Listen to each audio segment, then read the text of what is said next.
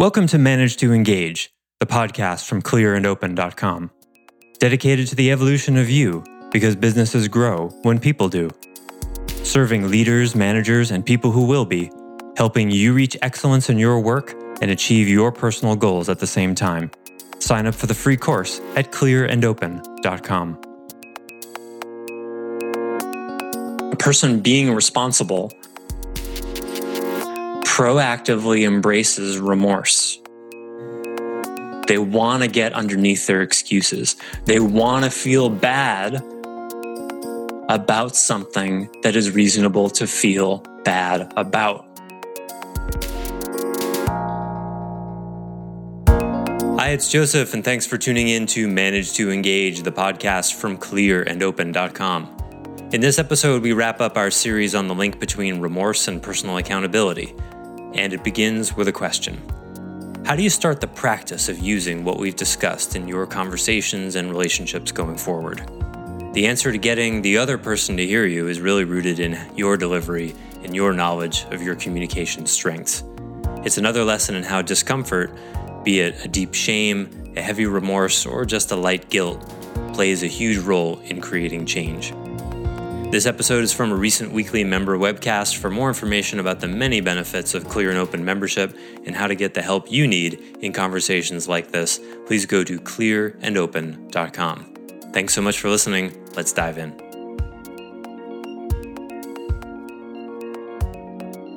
What we report on to clients in analytics and in usability and heuristic reviews and all that sort of thing is essentially telling them how shitty their websites are.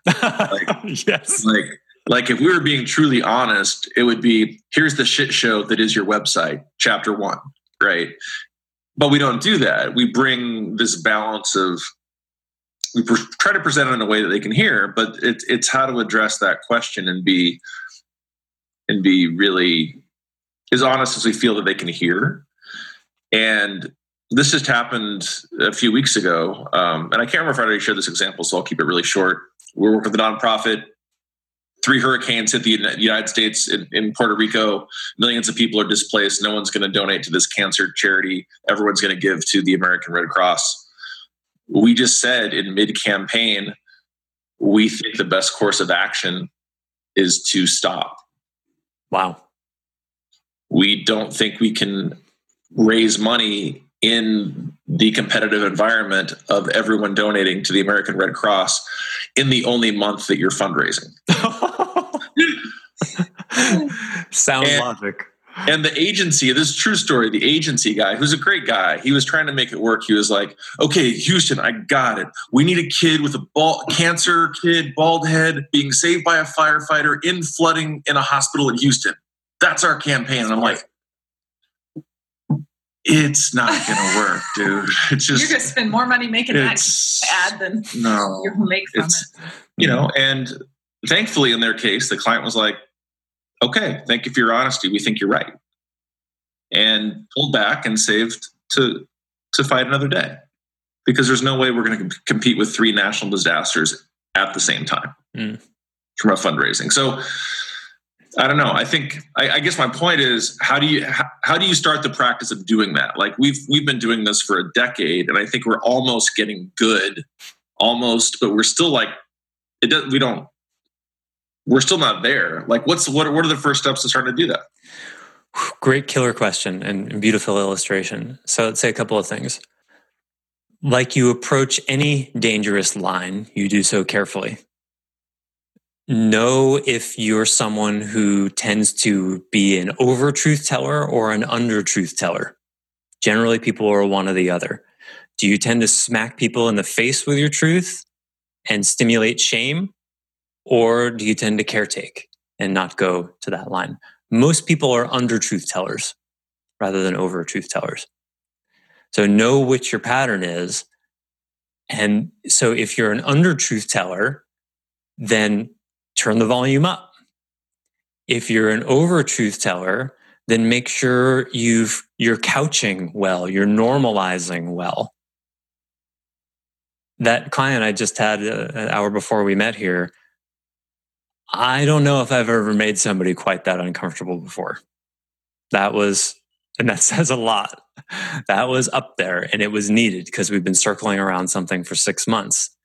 And so I normalized it with true statements like, hey, I've worked with hundreds of people who have this exact same issue.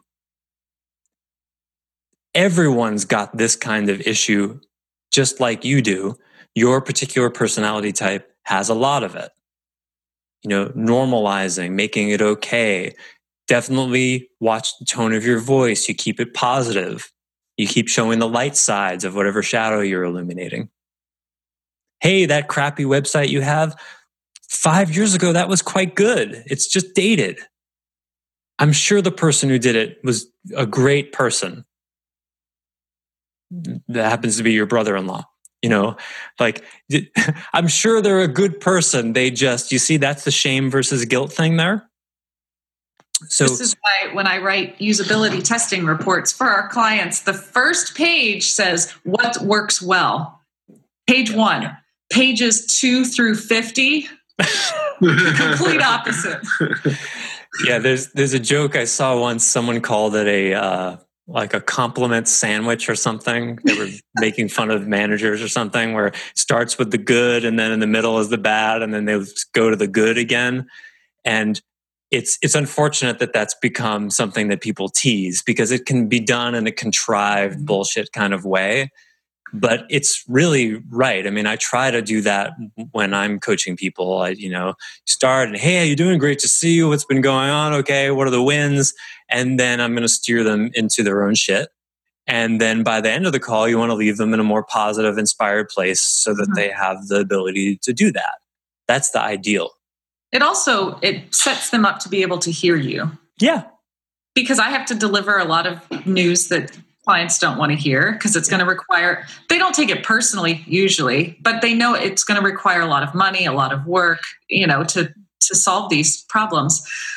So by starting off by telling them what's good, it's not just buttering them up. It's also helping them see that all of their investment up until now wasn't for nothing. Yeah. It's not all broken. It helps set that balance in their minds so that it sort of fortifies them to be able to tackle the rest. Yeah, for sure. Fortifies them. I like that.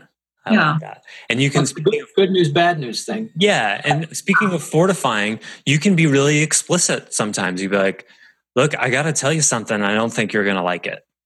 This is going to be hard for you, but I want you to know there's a way through this. The call I've been talking about that I did an hour or two ago, I started that call with, how would you guys, this is the CEO and the founder, I go, how would you guys like today in this meeting to forever resolve the tensions between the two of you? Forever. We can do, they were like, we can do that? And sometimes I just make crazy promises like that, and they can, just to see if I can fulfill on that. And usually it comes through only when I actually can, fortunately. And so that's quite a sales pitch, right? Like, hey, how would you like to make your website so incredible that it could produce blah, blah, blah, blah, blah results? Well, that sounds awesome. They don't know yet that the path to doing that is seeing how their website now completely sucks, right? The same way my client didn't know that he was going to have to remorsify in front of his CEO and air out some of his dirtiest laundry. He didn't know that, but he was bought into the result, right? So then the path was constantly in that frame of, okay, this is, and I kept saying, you're doing great, you're getting through this. And then at the end, they're like, so did we resolve it? I go, well, you have the path to resolving it now. Mm. Right? There's no mystery about how to get there. But the context for all of this, what underlies all of it, is just caring. A deep, muscular care, dare I even call it love, where you're porous to the experience that the person is having. If you just feel the weight of your words, if you just feel the impact you're having on the person and care about the experience they're having, no matter how bad the news is, your own humanity will naturally find ways to make it easy. And you'll find yourself saying things automatically. I know this is hard to hear, and how are you doing so far? I know this isn't necessarily comfortable. These things will just come out of you. And if you can say, you were in a situation like that once too, that's great. That's why a lot of the really books with challenging ideas these days very often are couched from the point of view of the author telling about their own failure. That's a very popular thing to do these days. Why? Right? Because you vulnerabilize with your own failures, and then it lets people in and they go, oh, okay, well, now I'm willing to bring my own failures to bear in this kind of interaction. But to me, all of that just naturally happens if you're just have an open heart. Not having an open heart is not necessarily an easy thing, especially if you're chronically overwhelmed. So one more thing I want to highlight here on the personal accountability side, that means that a person being responsible proactively embraces remorse. They want to get underneath their excuses. They want to feel bad about something that is reasonable to feel bad about. The first long-term relationship I was in was right when I was starting my coaching career at eMyth, and I was learning about finance. And I lived in a house with this woman and was all excited about finance. And I was creating my first budget. I was 27, 28 years old. And I got some accounting software and categorized the data from the last 3 months. And I started to create it. And I sat down with my partner and I said, hey, I've been working on creating a budget here. Let's go through line item by line item and decide how much we're going to spend as a partnership. And we went through each thing, and then we got to the clothing line item. And this woman I never understood the expression clothes horse. I got to look where that comes from. I don't know what horses and clothing have to do with each other, but she was what is known as a clothes horse. Very stylish. And I said, well, how much should we put for clothing? I was asking lots of questions. And she goes, well, I spend money on clothing kind of in fits and starts. I don't know if we can define a number for that.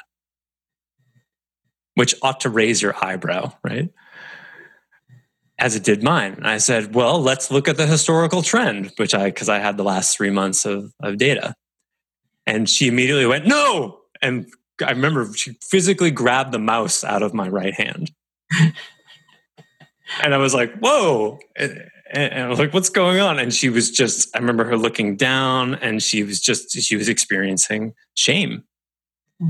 Because somewhere in her, she knew her clothing spending was unconscious to some degree, not responsible. And I didn't know. I didn't even have it in mind. I was like, mostly she's spending her own money. At that time, we hadn't merged our money yet. So there's no skin off my back. But she couldn't even look at the data. Was it that, or was it like a conscious willingness to know that this is an area I don't want to be responsible with my money in because it's not worth giving it up to me? Well, that then became the conversation. Exactly. That's the right thing. But the point I'm making is the first thing was this: no, we can't go there. And then it was like, okay, look, everything's fine. Let's just look at the data. What are you afraid of? And it became a very vulnerable, really useful, close conversation.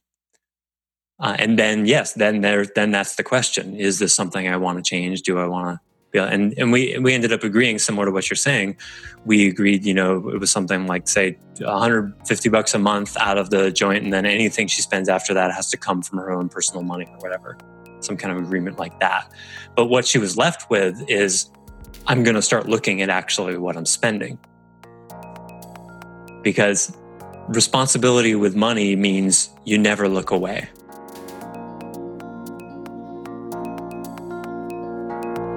Thanks for listening to Manage to Engage, the Clear and Open podcast.